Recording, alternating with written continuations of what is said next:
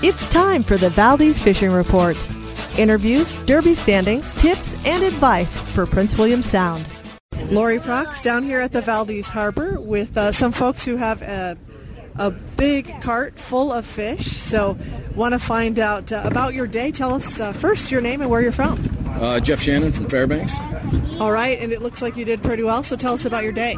It was great. It was great. Weather was beautiful. We got the kids out and limited out on halibut, nothing big, but caught some black rockfish and some cod and had a great time. How far out did you go? We were out by Knowles Head, so yeah, we were a couple hours out. All right, and you're from Fairbanks, so Yep. Probably fished Valdez before. So we come down how do you find out where to go?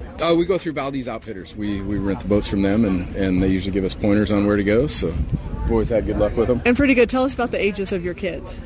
She'll be 8 in just a couple days, and Kayla is 9. And what does it mean to take your kids fishing and share, reeling up a big one? Oh, they love it. They have a great time. That's the best part of it, is getting the kids out and getting them exposed to the outdoors and having fun. And it's radio, so I have to explain. They really are into the fish. She's touching them. Some kids don't want to touch the fish, but you obviously have no problems with that. She's like playing with it like a toy. Loves it. She was our designated fish bonker. Everyone that came on the boat, she wanted to smack it, and she's not afraid of slime.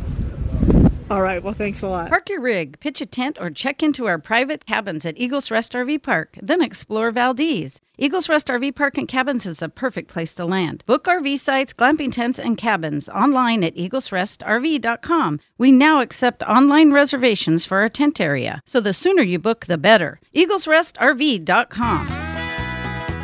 KVAK's Valdez Fishing Report. Fish Valdez and reel in a big one.